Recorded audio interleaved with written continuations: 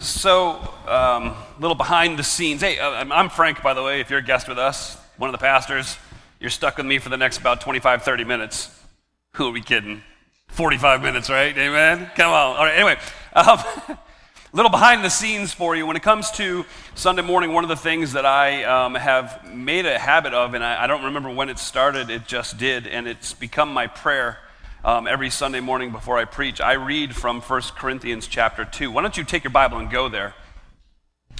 1 Corinthians chapter 2. As I look forward, literally, each Sunday to the preaching event, to the opportunity to stand before you, this is my prayer. And I think it's very appropriate for me to pray this before you this morning. 1 Corinthians chapter 2, starting in verse 1. It says, "When I came to you, my brothers and sisters, announcing the mystery of God to you, I didn't come with brilliance of speech. I didn't come with wisdom. I decided to know nothing among you except Jesus Christ and Him crucified. I came to you in weakness, in fear, and in much trembling. My speech, my preaching, were not with persuasive words of wisdom, but were with a demonstration of the Spirit's power, so that your faith might not be based on human wisdom, but on God's power. Even so, Lord, make that happen." I can get up here. My fear this morning is I can get up here and I can answer the question that is asked for the week, and I can go off of logic. I could go off of tearing down an argument, thus leaving my argument higher standing. A lot of different ways we can go at this, and there's a few reasons why I'm not. One of which is the breadth of information to answer the question this morning is far too broad for me to even touch. So I need to be very careful with that. The other is I have a fear in my heart that if I answer this question for you, and it's logical, and there's a lot of logical arguments to answer this question, that you'll leave this place, and the first time you have an opportunity to have a conversation with someone who believes these things, you employ that logic, and friends, I'm going to tell you, the logic of man is empty of the Holy Spirit's power. And so I have a healthy fear. I have a fear. God will judge the motive if it's healthy or not. I have that fear in my heart, so please hear me. We're going to walk through this. We're going to run through some of it. And I want to land simply in the place where Paul landed with the Corinthians. I decided to know nothing among you except for Jesus Christ and Him crucified. And that's where we're going to land eventually. In the meantime, you have to bear with me as I seek to answer this question. How do we answer the most common challenges from other religions or cults?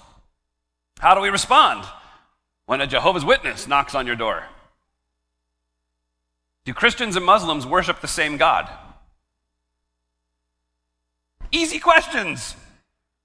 Yet again, for those of you visiting with us, I say this every week, this is not our normal way of preaching, teaching. What we normally do is we go through a book of the Bible and just kind of walk through that, but for the last, now this is week 9, we have been answering the questions as asked and voted upon by the membership of Uniontown Bible Church.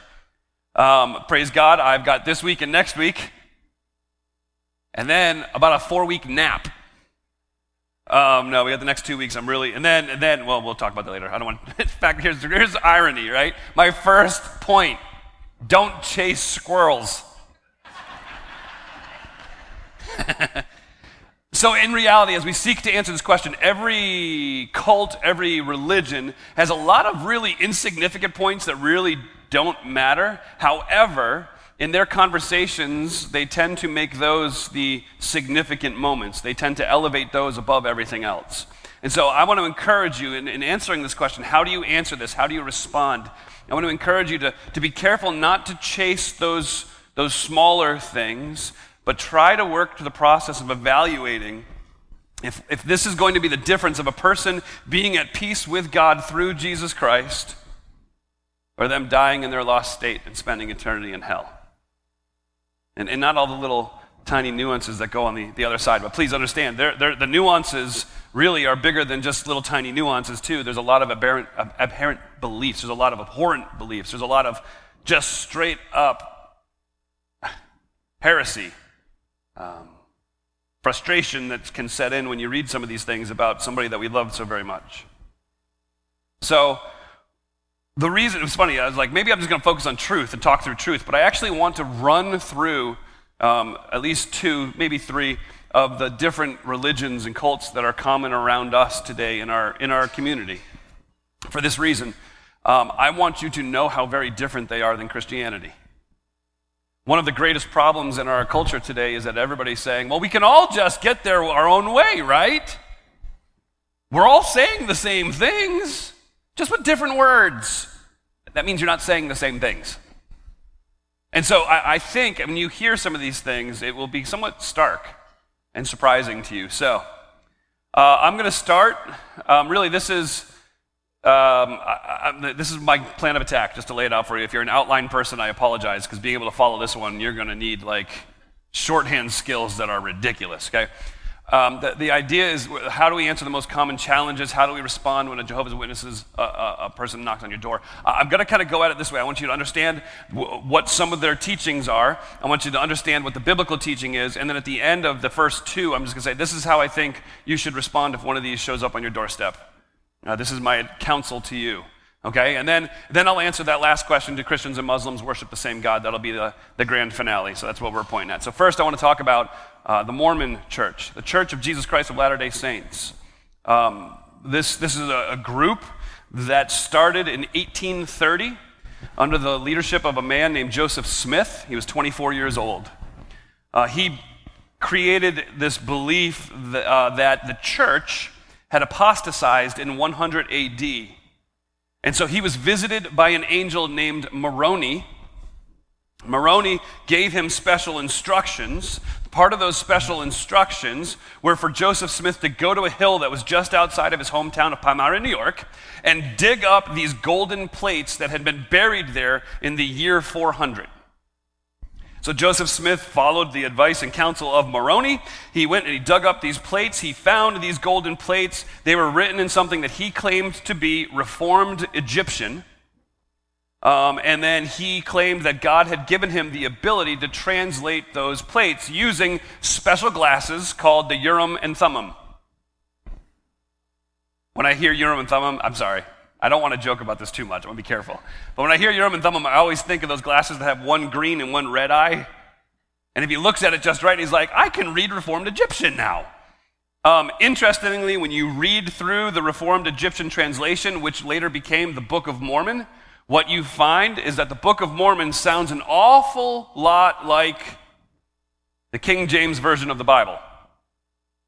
In fact, there are many verses that are pretty much straight up copied into the Book of Mormon. That Book of Mormon is supposed to be the account of the ancient inhabitants of North America from 600 BC to 400 AD. That's the reason in many of the historical Mormon documents and artwork that you'll find, you will often find Native Americans in that artwork. And that's because that's the teaching of the church. So now, what are some of the doctrines? That's kind of how this thing started. What are some of the doctrines? Their authority. The authority of the Mormons comes down to this: the Bible, the Book of Mormon, the Pearl of Great Price, and the Doctrine and Covenants. Those are their 4 areas of authority. What do they believe about God? Okay, so up to this point, we're like, all right, it's a little strange, that's okay. What do they believe about God? They believe that God used to be human. And he progressed to this place where he got elevated to be God over this universe. And he's just one of many, many gods, but he is this God of this universe. Now, John 4 tells us that God's not a man. In addition to that, Psalm 90 tells us that before the mountains were born, before you gave birth to the earth and to the world, from eternity to eternity, your God. Malachi 3:6 tells us, I, the Lord, have not changed. So their teaching on the fact that God was once human, has progressed to become God, is anti-biblical. Their teaching on man follows the same suit. Man has the ability to progress and to become God just like Jehovah did.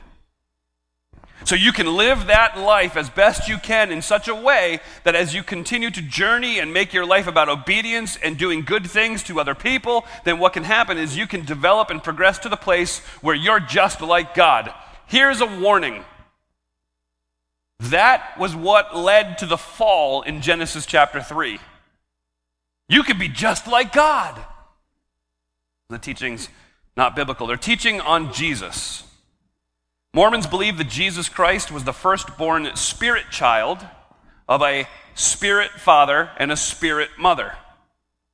Jesus was born as a spirit child. He then progressed to deity in the spirit world, and then he was later physically conceived in Mary's womb. But John 1:1 tells us that he has always been. There was no progression. We'll talk a little bit more about that later. Salvation. Salvation in the Mormon church is works-based. It's based on human effort, not on faith. They believe there are 3 levels of the kingdom of heaven. They believe that virtually all people will reach immortality in one of those levels of heaven.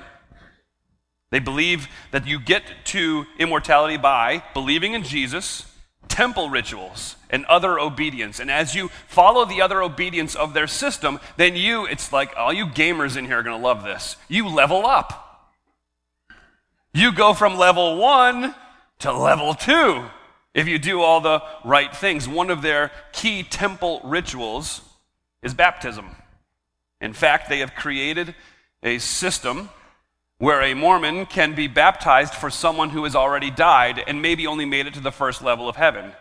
But if I'm baptized on their behalf, then I can elevate them to the next level. So that's some of the basic teachings of Mormonism. And I'm going to be honest with you. I tried to give a little bit of the biblical refute, not get lost in all of that, and tried to present fairly. These are all from Mormon documents. This is documented well. So how do you respond if a Mormon comes to your front door and wants to engage you in conversation? So I'm going to shoot straight. Dealing with someone who follows the Mormon church's authority, it is difficult. It's difficult to do that because they don't believe that the Bible is the sole source of authority. So when they have a different authority, it makes it tough to have any level of conversation with them. So instead, would be my counsel to someone who comes. So somebody who comes to my door, this would be what I would do if they're from the Mormon church. I would simply say to them, listen, I don't think that the things that you teach from the Mormon church are actually taught in Scripture. And I think that believing some of those things that you teach will lead to dangerous outcomes according to the Scripture. And that's where I need to land. And then you just leave it at that. Jehovah Witnesses. Jehovah Witnesses was started in 1870 by an 18-year-old named Charles Taze Russell. He basically started a Bible study class, and then members of that class made him their pastor. So then he traveled, he wrote, he preached, and he formed something called the Watchtower Society. The Watchtower Society is the key organization that oversees the Jehovah Witnesses. It's the governing body for that whole group. They do have their own translation of the Bible. It's called the New World Translation. Let me talk about that. That's their authority. They prefer this translation of Scripture that they've used. So they've translated many verses in the New World Translation to be friendly to their own theological interpretations, which we'll talk about in just a second. And they'll claim that the New World Translation is a much more accurate translation of the Scriptures than any of the other modern English translations. They'll claim that the consensus of scholarship has acknowledged the same, that the New World Translation is the greatest translation out there. However, to my knowledge, and this was after, I don't want to exaggerate, I did at least 30 minutes of Google searching, and with 30 minutes on Google, you can do anything. 30 minutes of Google searching, I have not yet found a single credible biblical scholar who is not in the Watchtower Society who has ever made a claim about the New World Translation being such an effective translation. Not a single one. And if you were to press many Jehovah's Witnesses about that, they would find it very difficult to mention any names saying the same thing. What do the Jehovah's Witnesses believe about God? Jehovah's Witnesses insist you should call God by his name, Jehovah, rather than what they would say is his title, God. Here's the hard part. You read through Scripture, he's got a lot of names. God, Almighty, Lord, Lord of hosts. I mean, I could go on for a while. I've preached a 16-week series on the names of God before. There's a lot of names in there, so why did they pick just this one? So you really want to blow their minds. This is the right response. The word Jehovah did not show up in written form in Scripture until the 16th century. Why? Well, the scribes were so very careful and concerned that they would speak the name of God and cause anybody else to speak his name, because his name, and rightly so, they held it in such high esteem and in such a holy name that no one should ever utter the name of God without fear of God's judgment on their life, because he is so holy. His name shouldn't even be in our mouth. We do not want to say his name in vain in any way, shape, or form. So what they did, the scribes, instead of writing out his name, they just wrote out the consonants of his name, Y-H-W-H. And that's what was written up until the 16th century. In the 16th century, excuse me, people got nervous that others may figure out that you said that Yahweh. And if you say Yahweh, well, then you're in danger because you just uttered the very name of God. And so what they did instead was they took the vowels from another name, Adonai, and they translated the vowels into the YHWH, so now instead of it saying Yahweh, it's Yehovah, which is where they get the word Jehovah from. They believe that their second coming of Jesus Christ has already happened. It happened as a spiritual event in 1914. However, the encouragement for us is when you read through the book of Revelation, you don't even have to make it through chapter 1. And you find out that the second coming of Christ will be physical and visible because every eye will see him. Their view on eternity is this: there's only 144,000 anointed people who will live in heaven and rule with Jesus Christ. The rest, they're called the other sheep, will live here on a refurbished earth. They don't believe that there is actually a place called hell. They think when the Bible speaks of hell, it's just speaking about the grave. The wicked, those who wouldn't end up in heaven ruling with Jesus or on the refurbished earth, those wicked upon death would be annihilated. But as we read Scripture, we find that hell is a real place of eternal conscious torment. Salvation. Jehovah's Witnesses believe that salvation requires faith in Jesus Christ, association with God's organization, which is obviously the Watchtower Society, and obedience to the rules of the Watchtower Society. They believe that salvation is by faith after necessary works have been done. One scholar used this illustration to try to explain it. It's like filling out the form for a scholarship that will get you a free education. While the scholarship is free and you don't pay anything for the scholarship and the results are wonderful, you have to fill out the form to make yourself qualified to receive the scholarship.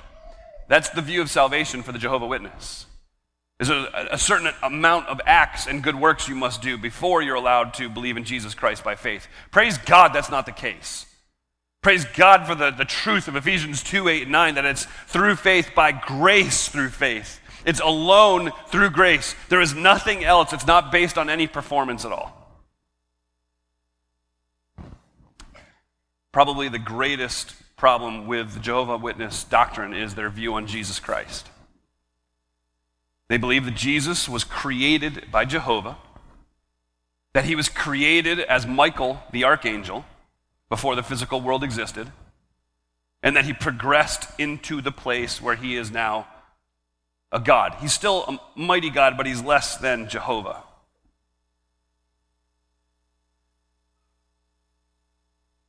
Obviously, we wouldn't believe that. John 1:1 says, "In the beginning was the Word. and the Word was God, and the Word was with God. He was with God in the beginning. All things were created through him, and apart from him, not one thing was created that has been created. Let me share this with you. When you approach a Jehovah Witness with John 1:1 and say, listen, you say that he was created, but my Bible says in the beginning was the Word, and the Word was with God, and the Word was God. And they're like, no, you don't understand. Our New World Translation translates that differently, which is fine. But their New World Translation translates verses 2 and 3 the exact same. He was with God in the beginning. All things were created through him, and apart from him, not one thing was created that has been created. I believe that John was writing those verses in particular to combat the argument that Jesus had been created. In fact, as you read through the book of John, it's surprising how many times the author makes it a point to point out Jesus existed before Abraham was. Jehovah's Witnesses believe that when Jesus was born on earth, he was a human. He was not God in human flesh. That denies the biblical teaching that is found in Colossians chapter 2, verse 9. Let me read that for you. Yep. Colossians chapter 2, verse 9, it says this. I'll start in verse 8. Be careful that no one takes you captive through philosophy and empty deceit, based on human tradition, based on the elements of the world rather than Christ. For the entire fullness of God's deity dwells bodily in Christ. The word for fullness carries the idea of the sum total, all of it, exactly what you would expect it to mean. There isn't an ounce missing, it's the fullness. The idea of deity refers to the nature, the being, and the character, the attributes of God. And so therefore it says the incarnate Jesus in flesh, was the sum total of the nature, being, character, and attributes of God in bodily form. And so when we read about Jesus being our Emmanuel, God with us, it truly means that God himself was with us. How do you respond when you're at home trying to watch television and the Jehovah's Witness comes knocking on your door? I will tell you how we all normally respond. Mute the television and duck. Right? Let's be honest, that's what most of us do. You look at the kids and like, nobody say a word. And they're gonna come knocking. If it was me, here's my response to a Jehovah's Witness. I know that your theology well enough to know that you believe Jesus is a created being. You don't believe that Jesus is God. You think he's an angel. I believe Jesus is co-eternal with God. I believe he is one with God the Father and God the Holy Spirit. I believe he is the creative agent of everything we see and the sustainer of all of creation. And I believe your theology is leading people away from the only Savior, Jesus Christ. I would love in this moment that you are standing on my porch to pray for you. Would you let me do that? And I will tell you, between the two, please don't read judgmentalism into this. Between the two, if you were to ask a Mormon if they would allow you to pray for them, and if you were to ask a Jehovah's Witness who was coming to your door to evangelize you, to pray for them, the Mormon would be much quicker to say yes. The Jehovah's Witness usually gets very combative at that moment. We've had, since living here, a Jehovah's Witness tell us that this was their time while they were standing on my front porch. We politely told them their time was over.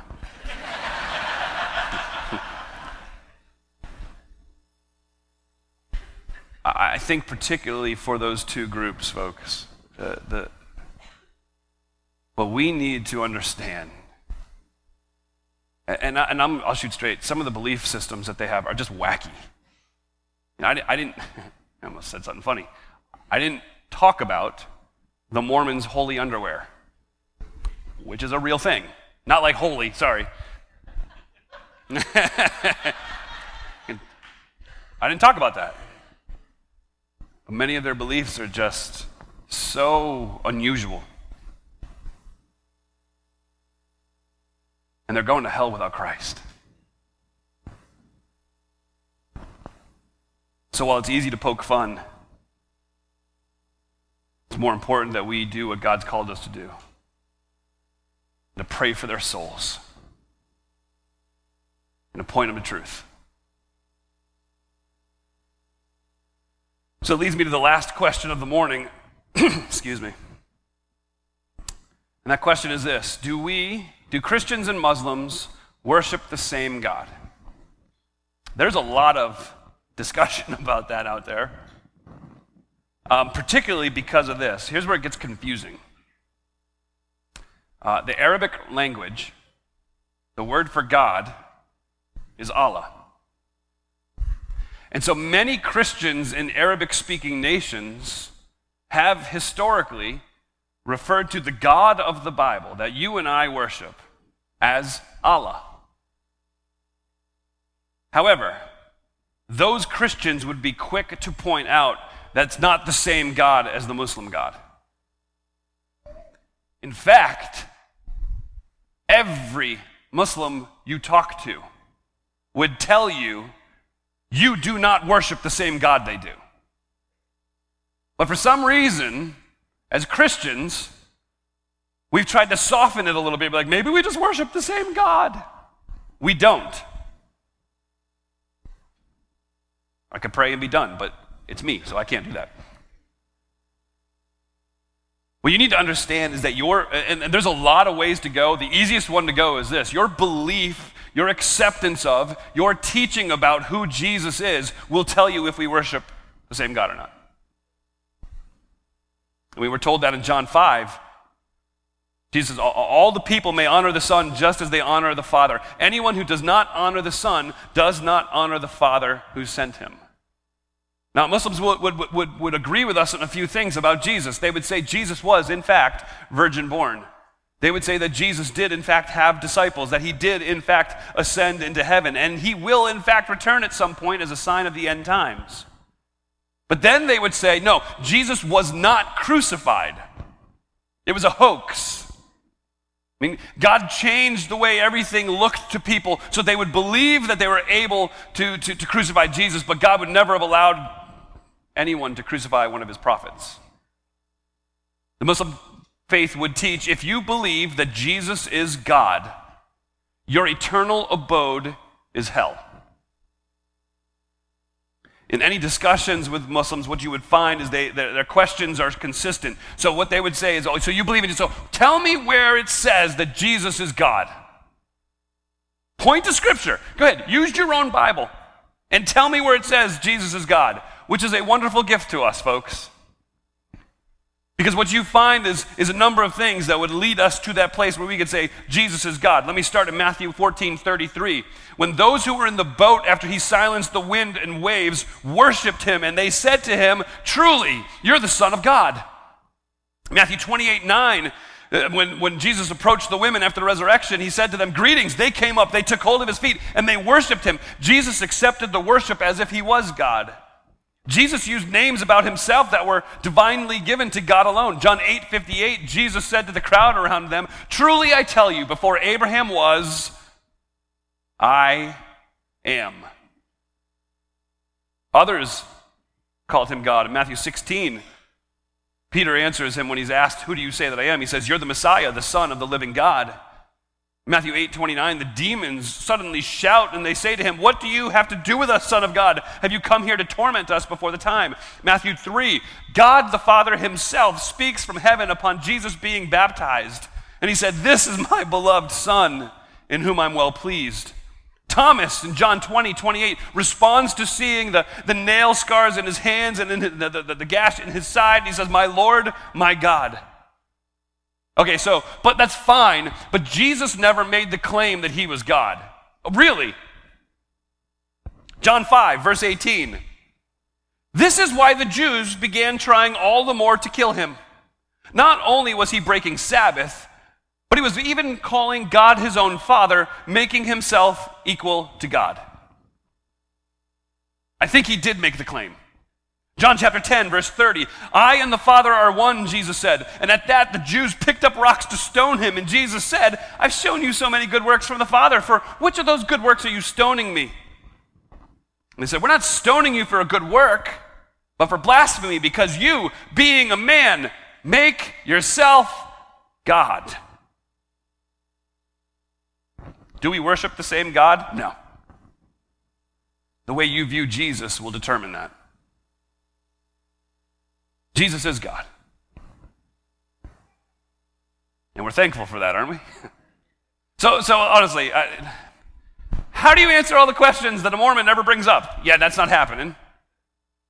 How do you refute Jehovah's Witnesses 100% of the time? Wrong guy.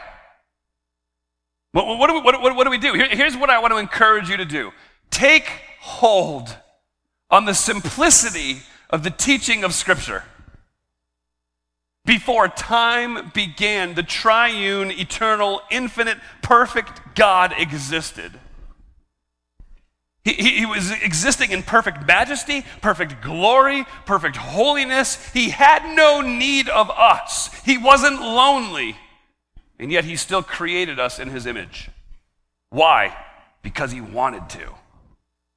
So, there are a few people sitting in this room that I know of, and probably more than I don't know of, that have asked yourself that very question in the last year. So why do I exist? You know why you exist? Because God wanted you to. It's a pretty good reason. God created us to enjoy him, to worship him, to love him, to be in relationship with him. And when God saw everything he created, he looked and behold, it was very good. Please understand, the story of the Bible doesn't start with man, it starts with God. And the problem is, after he created man, man's involvement makes it take a turn.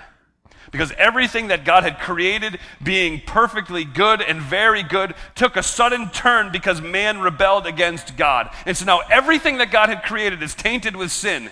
And you see that every day as we deal with pain, disease, sickness, death. And as a result of that fall, as a result of that sin, every single one of us sitting in this room, we are both by nature and by choice sinners. Because of that, we're separated from God. Because God's holy, and we're not. And that separation from God is the reason you and I continue to breathe at this moment. For if we were to stand before his presence in our sinfulness, God's holiness would destroy us on the spot. We're separated. There is absolutely nothing we can do about it. And what you find is these religions, those are man's attempt at bridging that separation. But every single one of them falls short because God already told us how that gap would be bridged. Jesus Christ, fully God, fully man, humbled himself, left heaven for us, and came and took on this imperfect flesh so that he could rescue us. Jesus lived a perfect life that we couldn't live so that he would be an acceptable sacrifice for us. And that sinless, spotless, perfect Savior became sin for us and willingly went to die on the cross, bearing in his body the full wrath of God, bearing in his body what you and I should be experiencing. He was buried. And 3 days later, God displayed the effectiveness of his death by raising him in victory over sin, death, Satan, and the grave. And if you and I would simply call on his name, if we would just confess with our mouths what our lives demonstrate every day, that we are sinners and that Jesus is the Son of God who came to take my penalty, and that through him and him alone, the separation of my sin can be healed. If we would do that, then what we get is his righteousness. What we get is complete acceptance from God. What we get is the peace that every single one of us so desperately wants. And we can look forward to the day when we cross the earthly finish line. And you can come into the presence of God. And you can have your Savior see you coming. And look at his Father. And say, that one's mine. And none of it was earned. It's all because of mercy, not getting what I deserved because Jesus took it for me. And it's all grace. getting what I don't deserve because Jesus continues to provide it for me.